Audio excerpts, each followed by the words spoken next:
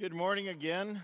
Welcome to the Lord's house and welcome to this time of instruction as we get up close and personal to the Lord who has a word for us. And his word, as we read earlier in Psalm 19, is like honey dripping from the honeycomb. You know, it's intended to be a sweet, encouraging, energy-providing kind of tool in our hands and not an oppressive expectation from an angry God who wants to judge as we sometimes cross the line and make it.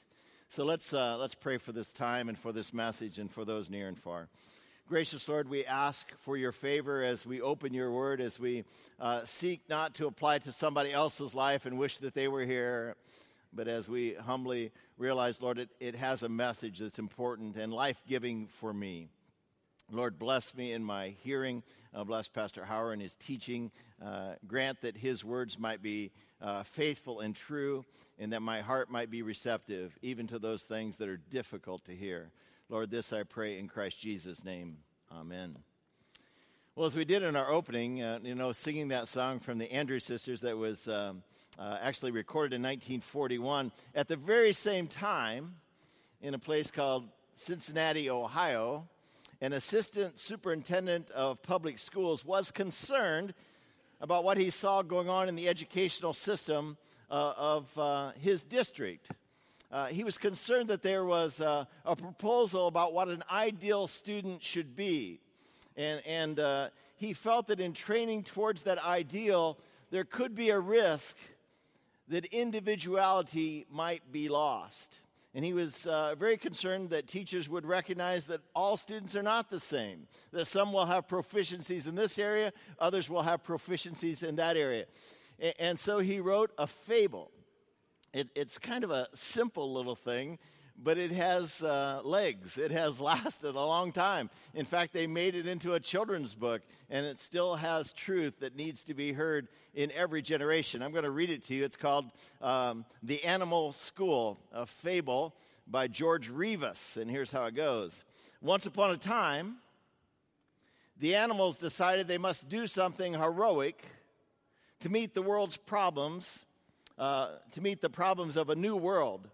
So they organized a school. They had adopted an activity curriculum consisting of running, climbing, swimming, and flying. To make it easier to administer the curriculum, all the animals took all the subjects. The duck was excellent at swimming, in fact, better than his instructor. But he made only passing grades in flying and was very poor in running. Since he was slow in running, he had to stay after school and also drop swimming in order to practice running.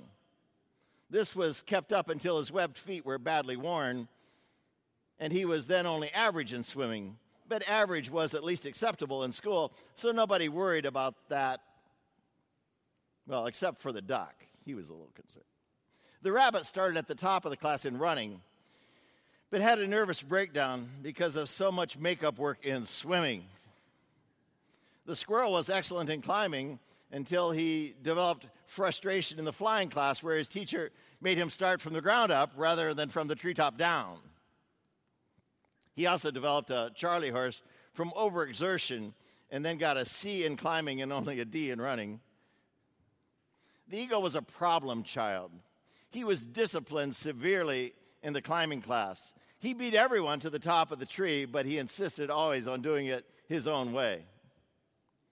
The prairie dogs stayed out of school, and they fought the tax levy because the administration would not add digging and burrowing to the curriculum. They apprenticed their children to a badger and later joined the groundhogs and gophers to start a very successful private school. That's what people do. You don't have to stretch to understand the meaning, of George Revis's little fable.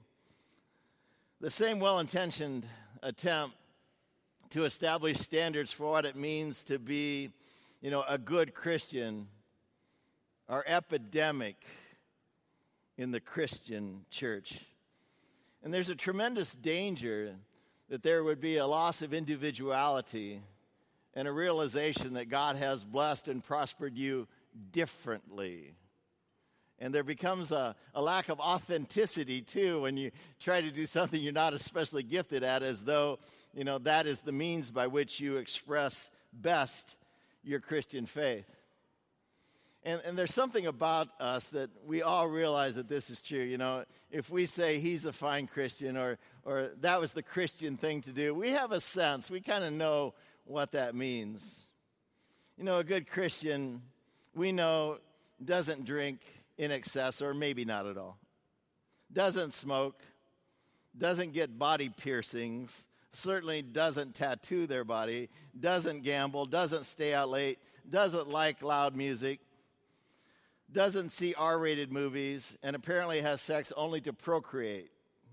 They don't cuss. Good Christians wear modest clothing, get appropriate haircuts, dress appropriately for church, have good manners, never experience anger behind the wheel, make good grades, pray before every meal, and especially at bedtime, either kneeling or bowing their head, because somewhere that is written, and never miss church, not even on vacation.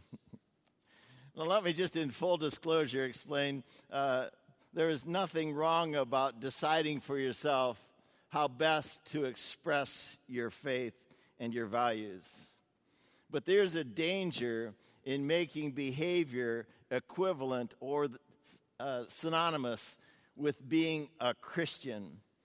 And that's what Paul was concerned about when he wrote the 3rd chapter in his letter to the churches at Galatia. That they understood initially what it meant to be a Christian, but somewhere, the longer they became Christians, there was a transfer that took place until it became more about behavior than about a relationship. Well, let's begin by looking at Galatians chapter 3. You can look at the Bible in front of you. You can open up your smart device and go to the Bible app and choose on a live event. It'll pop up, or you can just follow with me here on the TV. Paul says, "You foolish Galatians, who has bewitched you? Before your very eyes, Jesus was clearly taught to you, portrayed by us as one who was crucified for you. I would like to learn just one thing from you.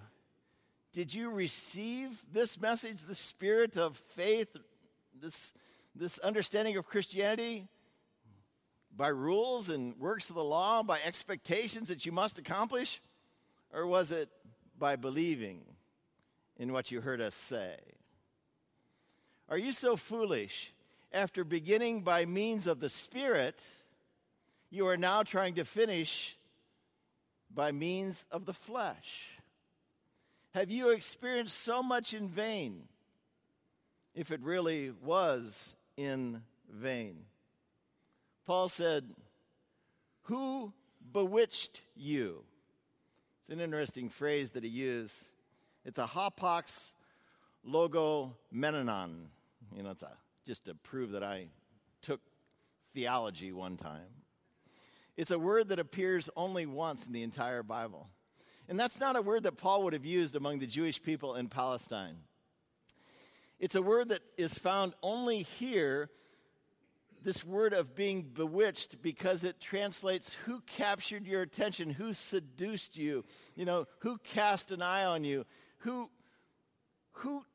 took you from what you knew and began to warp it in something that you did not know. Now, Paul was writing to a people who lived in a pagan society. And in Istanbul and Constantinople, its modern name, or even in Ephesus, there were temples that were there for pagan worship.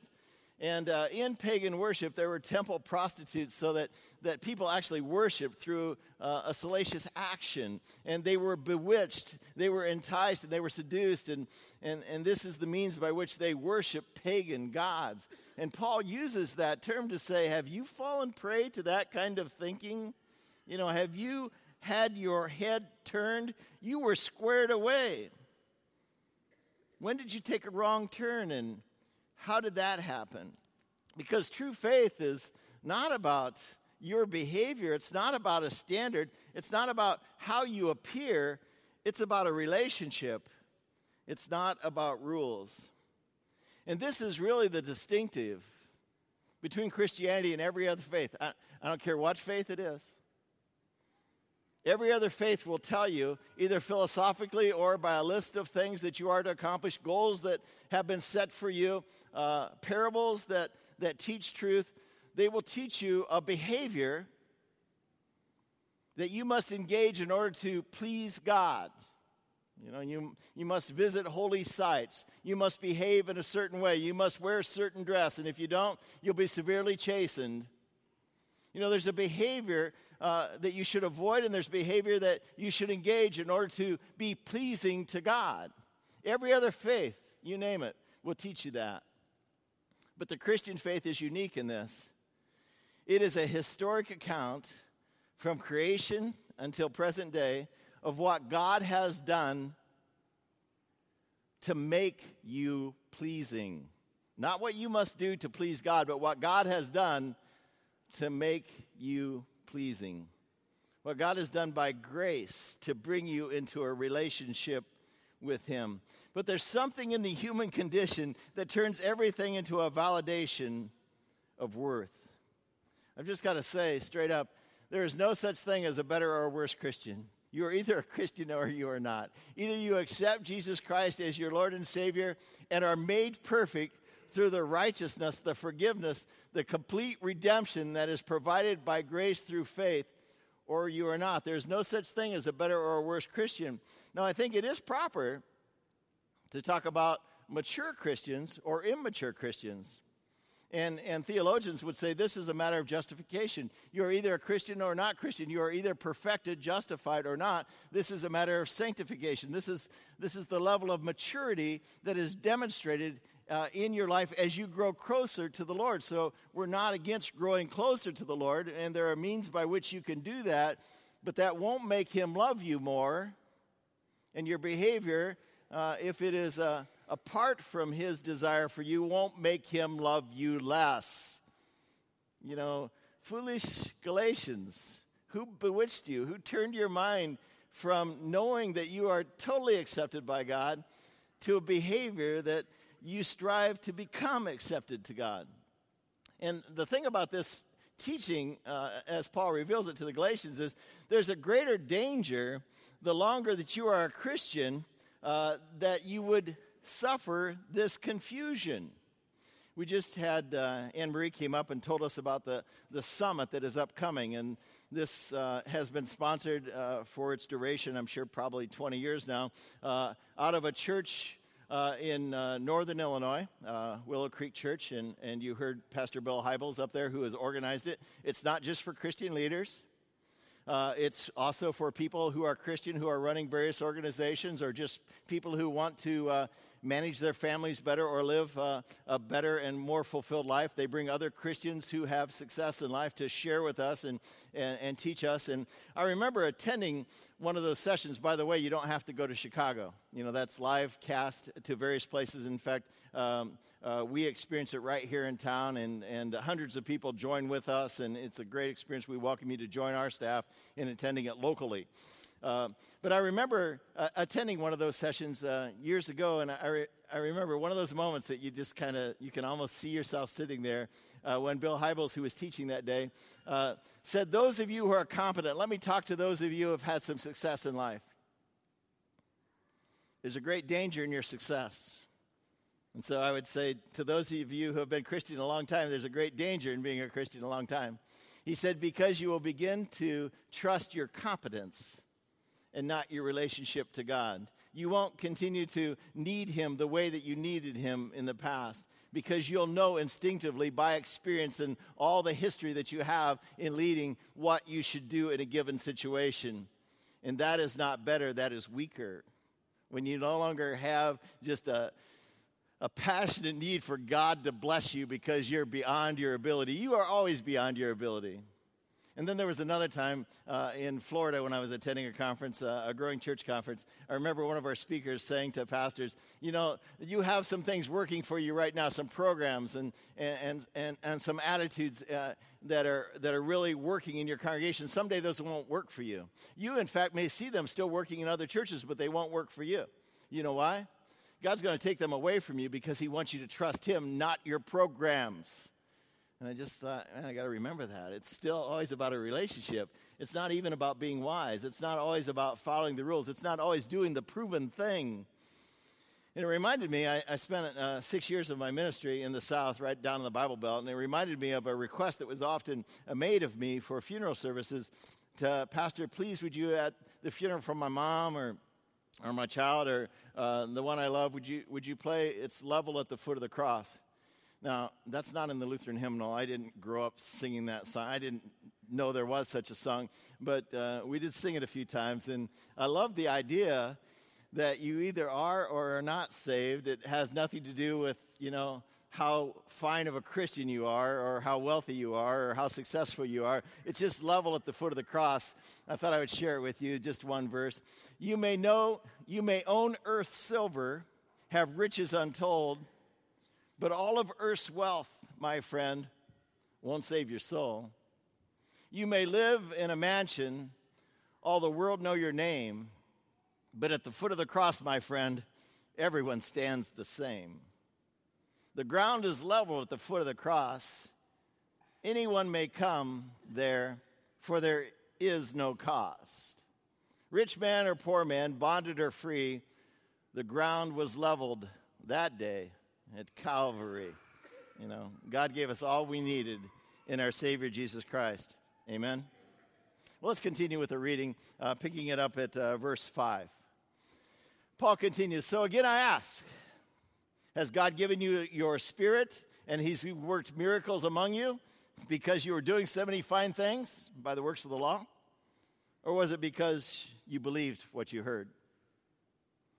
So also Abraham, he says, this is not a new thing. This is even the Old Testament understanding of grace as displayed through faith in God.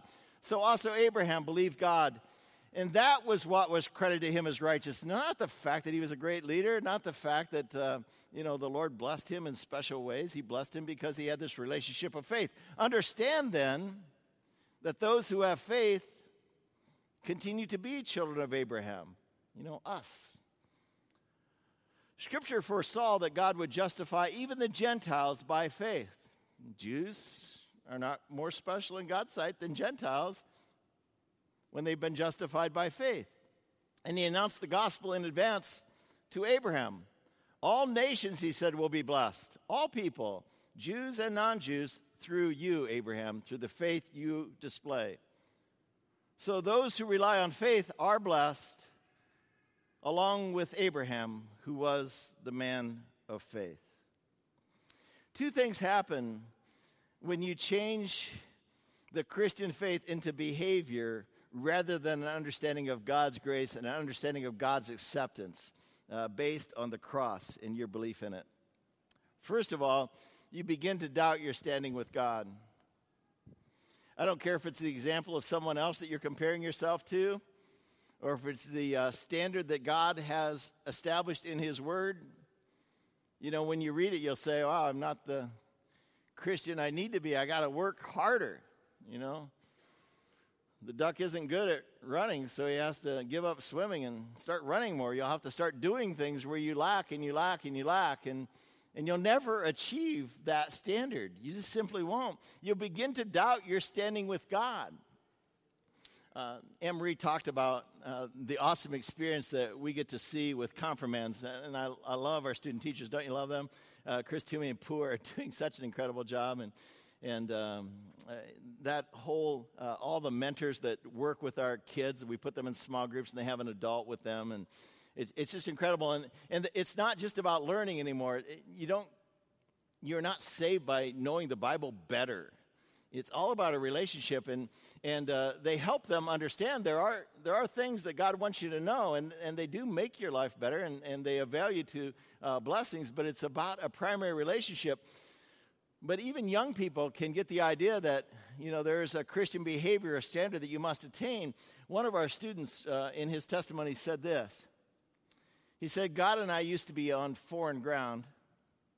We would never talk, didn't trust each other, didn't look up to each other.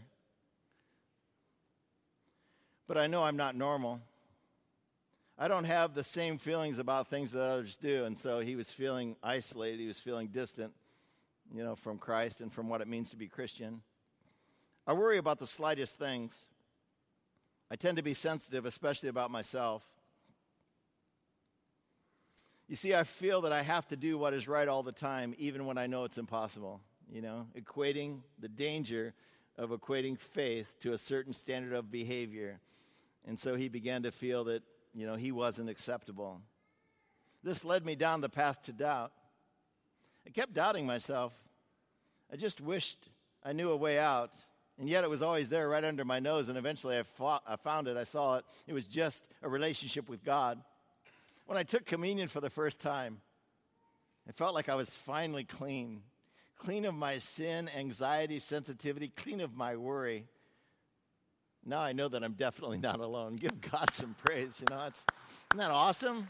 That somebody opened that door for him to understand that God has done this for you, man. Live your life in response, not in order to achieve some favor with God that he's already provided. So first of all, when you make the Christian faith an action rather than a relationship, you suffer the possibility of doubt. We all will. Secondly, you unknowingly weaken or destroy your very Christian purpose. Your Christian purpose is to share Christ, to be his person in the world and bring others to the knowledge of what he has revealed to you.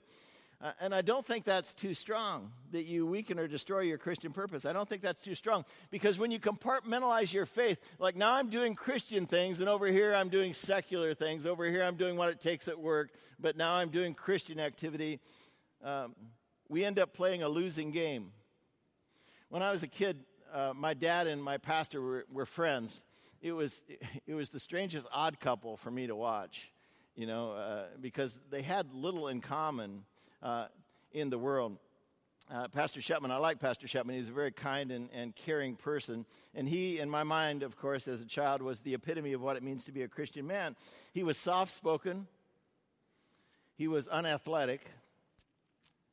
My dad worked third trick. He worked 3 to 11, and so the pastor liked to golf, and my dad was an excellent athlete and was a very proficient golfer, and I would see them play together, and I thought, okay, this is how a Christian golfs, this is how my dad golfs, I'm just saying I would rather be like my dad than this epitome of a Christian man. He lacked common sense. The pastor had little common sense. He didn't know how to do anything. My dad was constantly giving him advice. My dad was constantly working on things in the parsonage, constantly working on things, in the school, giving up his time in that way to provide for the ministry of which we were a part. The pastor apparently enjoyed spending a lot of time with children. My dad tolerated children. The pastor apparently loved to spend a lot of time with women. He was always at women's meetings, And my dad loved to be with men. I'd prefer to be with men as opposed to women, who were all dressed up doing women things. My pastor dressed funny. He never got dirty, and he seemed to avoid all things physical. That just a child's perception, of how it was. I'm not saying that was valid. My dad, on the other hand, was strong, athletic, respected by other men, confident, self-sufficient, not afraid of getting dirty, wore T-shirts, work pants, and could fix almost anything. I really looked up to him, except when he did Christian things, because something happened then. He became kind of mild-mannered. He became kind of submissive. He was out of his element. He was obviously uncomfortable. So why did he do that? Because that was the Christian thing to do. Now, I don't fault my dad for doing Christian things. We needed his talents at the church. We needed his talents in the parsonage, and it was good that he took time to do that. But the danger is if he equated those things to doing his Christian duty, and he didn't realize his greatest Christian duty was to be himself all the time. That he had a pulpit that my pastor never would have. That he ran with a group of people that would never be in church. And it was an opportunity for him to share Christ in his relationships. You don't now be a Christian. You don't now not be a Christian. His greatest Christian opportunities were to be a Christian in his own element, in his own way, among his own peer group. Well, let's continue with Galatians chapter 3, and I want to jump down to verse 24, because you might get the impression that behavior doesn't matter, and that would be the wrong message, and Paul was concerned about that too. Behavior and learning more about God's expectation does matter. It won't make you better in the sight of God, but there is benefit to be had there. We just shared it in that Psalm 19, that said God's laws are pure, eternal. They are desirable like gold. They are sweeter than the honey dripping from the honeycomb. They warn us away from things that harm us. They give success to those who obey them. There's value there. It just won't make you a Christian or not a Christian. But after you are a Christian, you should consult them. And that's what Paul wants us to understand. In verse 24, he says, so the law has been our guardian until Christ came. You know, the law helped us see Christ when he came, and it kept us thirsty for the answer to a problem that we could not fix ourselves. The law was our guardian until Christ came, that we might be justified by faith. Now that this faith has come, we are no longer under our guardian. You know, we don't need that law in the same way. So in Christ Jesus, you are all children of God through faith. For all of you who were baptized into Christ have clothed yourselves in Christ. The law serves its purpose. In fact, Christian behavior has its place. The law serves its purpose in frustrating us. You know, when we see what God's expectations are and we see our own immaturity, it drives us to a greater appreciation for Jesus. When I used to teach confirmation, I used the acronym SOS. The law shows us our sin. You know, like looking in a mirror. You know, when you see God's expectations and you weigh yourself against those, you say, I will never get there on my own. Well, that's a good thing. You know, it was our guardian. It reminded us that we can't get there on our own. Even the Old Testament, there is grace. David himself said, if you, Lord, kept track of sins, who could stand? Who could ever stand before you? But with you there is forgiveness. Therefore you are honored. You know, even in the Old Testament, they understood that. And then I would say the SOS, the gospel, shows us our Savior. The law is intended to remind us of our inadequacy. And then the gospel is intended to remind us of how God has made us adequate.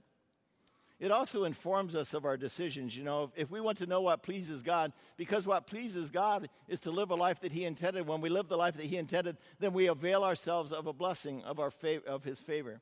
I know when a child in your family has it right and does things that you want to encourage, you prosper them in that way. When they do things that are wrong and are self-destructive or destructive of others, you probably will find a way to frustrate that behavior.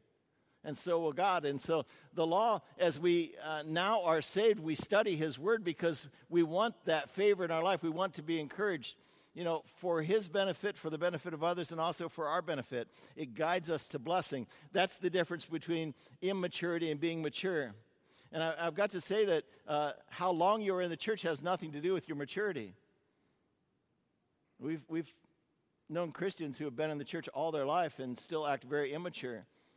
You know, they've not fully developed and continued to learn the lessons that God would provide for them to understand. So we should all want to be more mature, more useful, able to carry more responsibility for him as we move forward. It won't make us better, won't make us more acceptable to him, but it will make us more useful in the kingdom. Well, let me just wrap up with a few takeaways here from this chapter. First of all, let's remember that our standing with God is based on a relationship, not rules. You won't make yourself a better Christian, and there is no such thing, you know, quit making people feel uncomfortable. One time here, it happened a number of years ago, but I remember a well-intentioned usher, and I'm sure it was hard for him to do, and he did it only because he thought it was right, came forward and tapped a man on the shoulder, and he said, "Sir, you're in church. You're either going to have to take that hat off or you're going to have to leave." And, you know, because in his mind, that was showing respect, and this man was showing disrespect in church. And so, well-intentioned, but so misguided. I don't care if that guy still didn't even know Jesus, you know, that he was here in church. So let's not pass judgment on others. I could tell you a lot more stories like that, but I need to move on. But let's not make it about relationship. You know, I'm glad if people who dress differently than me come to church, you know, and I don't pass judgment on them. I cannot see their heart. Somebody who looks all squared away may be a mess, may not believe anything. And somebody who looks a mess may be all squared away. It's not about rules, it's about a relationship. And let's merge, not separate our faith and life. In fact, the tagline for this church is that we serve at the intersection of faith and life. You know, you won't just come and hear more about God and know the Bible better when you leave here. Hopefully, there are real issues in life that we will address. because I don't want you to become like my father and do Christian work over here and then do your secular work over here. I want you to merge the two. I want you to realize that you have a unique station in life that no one else has. You have relationships, family relationships, extended family relationships, collegial relationships that no one else has, and you are God's person in that place. By merging your faith, you have a unique and powerful position to share Christ by being who you are. Not cleaning it up, but by allowing Christ to be authentic in your life. Third, bloom where you are planted. Be Christ in the place where you are. Now, I could use examples for myself, but it just makes me sound arrogant and holier than you, and I'm not. I might be arrogant. I'm not holier than you. You be the judge of that. Talk to my wife. She'll say, occasionally you are. But let me use Pastor Schutte as an example. Now, Pastor Schutte is a part of a club that he calls the Romeo Club. You might know what that is. It's retired old men eating out. And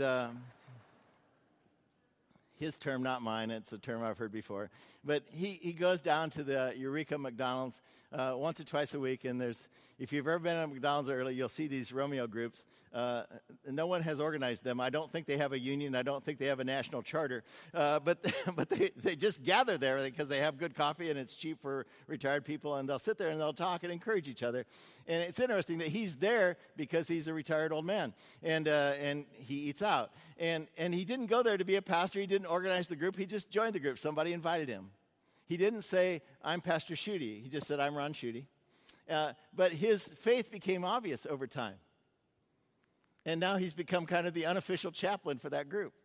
It wasn't something we asked him to do. It wasn't something his church asked him to do. It was just something that he did. And so he belongs to that group by virtue of his life. And he's become a Christian in that group by virtue of his life. Now, let me just tell you another quick story. We have a fellow in the church that I've really come to love and appreciate, and he's a golf pro. That should not surprise you, that I would get to know him. And about a year or two ago, I baptized him. He was a part of a group that taught that Jesus was real and lived on earth, and he became an example, a model that we should follow. And if we follow that model and that example, then we can be holy in God's sight too. That's not the gospel. The gospel is that Jesus Christ made you perfect. He didn't provide an example for you to earn your way to be perfect. And he was a part of that group, and his wife was a Christian and continued to witness to him. And eventually, he saw the difference, and he wanted to accept Jesus Christ as the one who made him perfect, not the one who gave him an example. And so he was baptized here. Now, he is in his first position as a senior golf pro, and he's a fairly new baptized Christian. You know what this man did? He decided, he didn't know any better, he decided that he would invite all the other senior golf pros and the Metro PGA Association leaders to come to a Bible study. Now, he's a fairly new Christian, and he's going to facilitate a Bible study with people who maybe have been Christian all their life. And he's also fairly new to that niche of senior professionals, and he invited me to tag along. And I thought, well, it might lead to a free invitation to play golf at one of the nice clubs. So that's not true. That's not why I went. And in fact, I told him, I may be a wet blanket there if you invite me. But he had these guys to come together, and so I came, and it was incredible that the head pro from Belle Reve, the head pro from Whitmore, the head pro from Meadowbrook, all these head pros came, and the guy who leads the PGA in town came. And they talked about people they were witnessing to, and they encouraged each other in their profession. And it was just awesome to see, and I'm just so proud of him, and I'm amazed. And you can do that. He didn't say, Pastor, what job can I do in the church? He said, how can I bloom where I'm planted? I have these relationships already. And so now these guys meet monthly, and they encourage each other, and they pray and work with other PGA professional people to bring them to know Jesus. Isn't that awesome? I'm just so proud of that kind of behavior. And last, grow up for God's sake. Don't be satisfied with just being justified. Paul went on to say, or study the word because you can mature more. And to your benefit, the honey that drips from the honeycomb, and you can avoid difficulty and you can find favor, by learning more about God. Because that's the man who made you. He understands how life works best. So come not to be pleasing to him, but come because he can give you good counsel and advice for the issues in your life. That's it. We're going to pick it up next week and continue with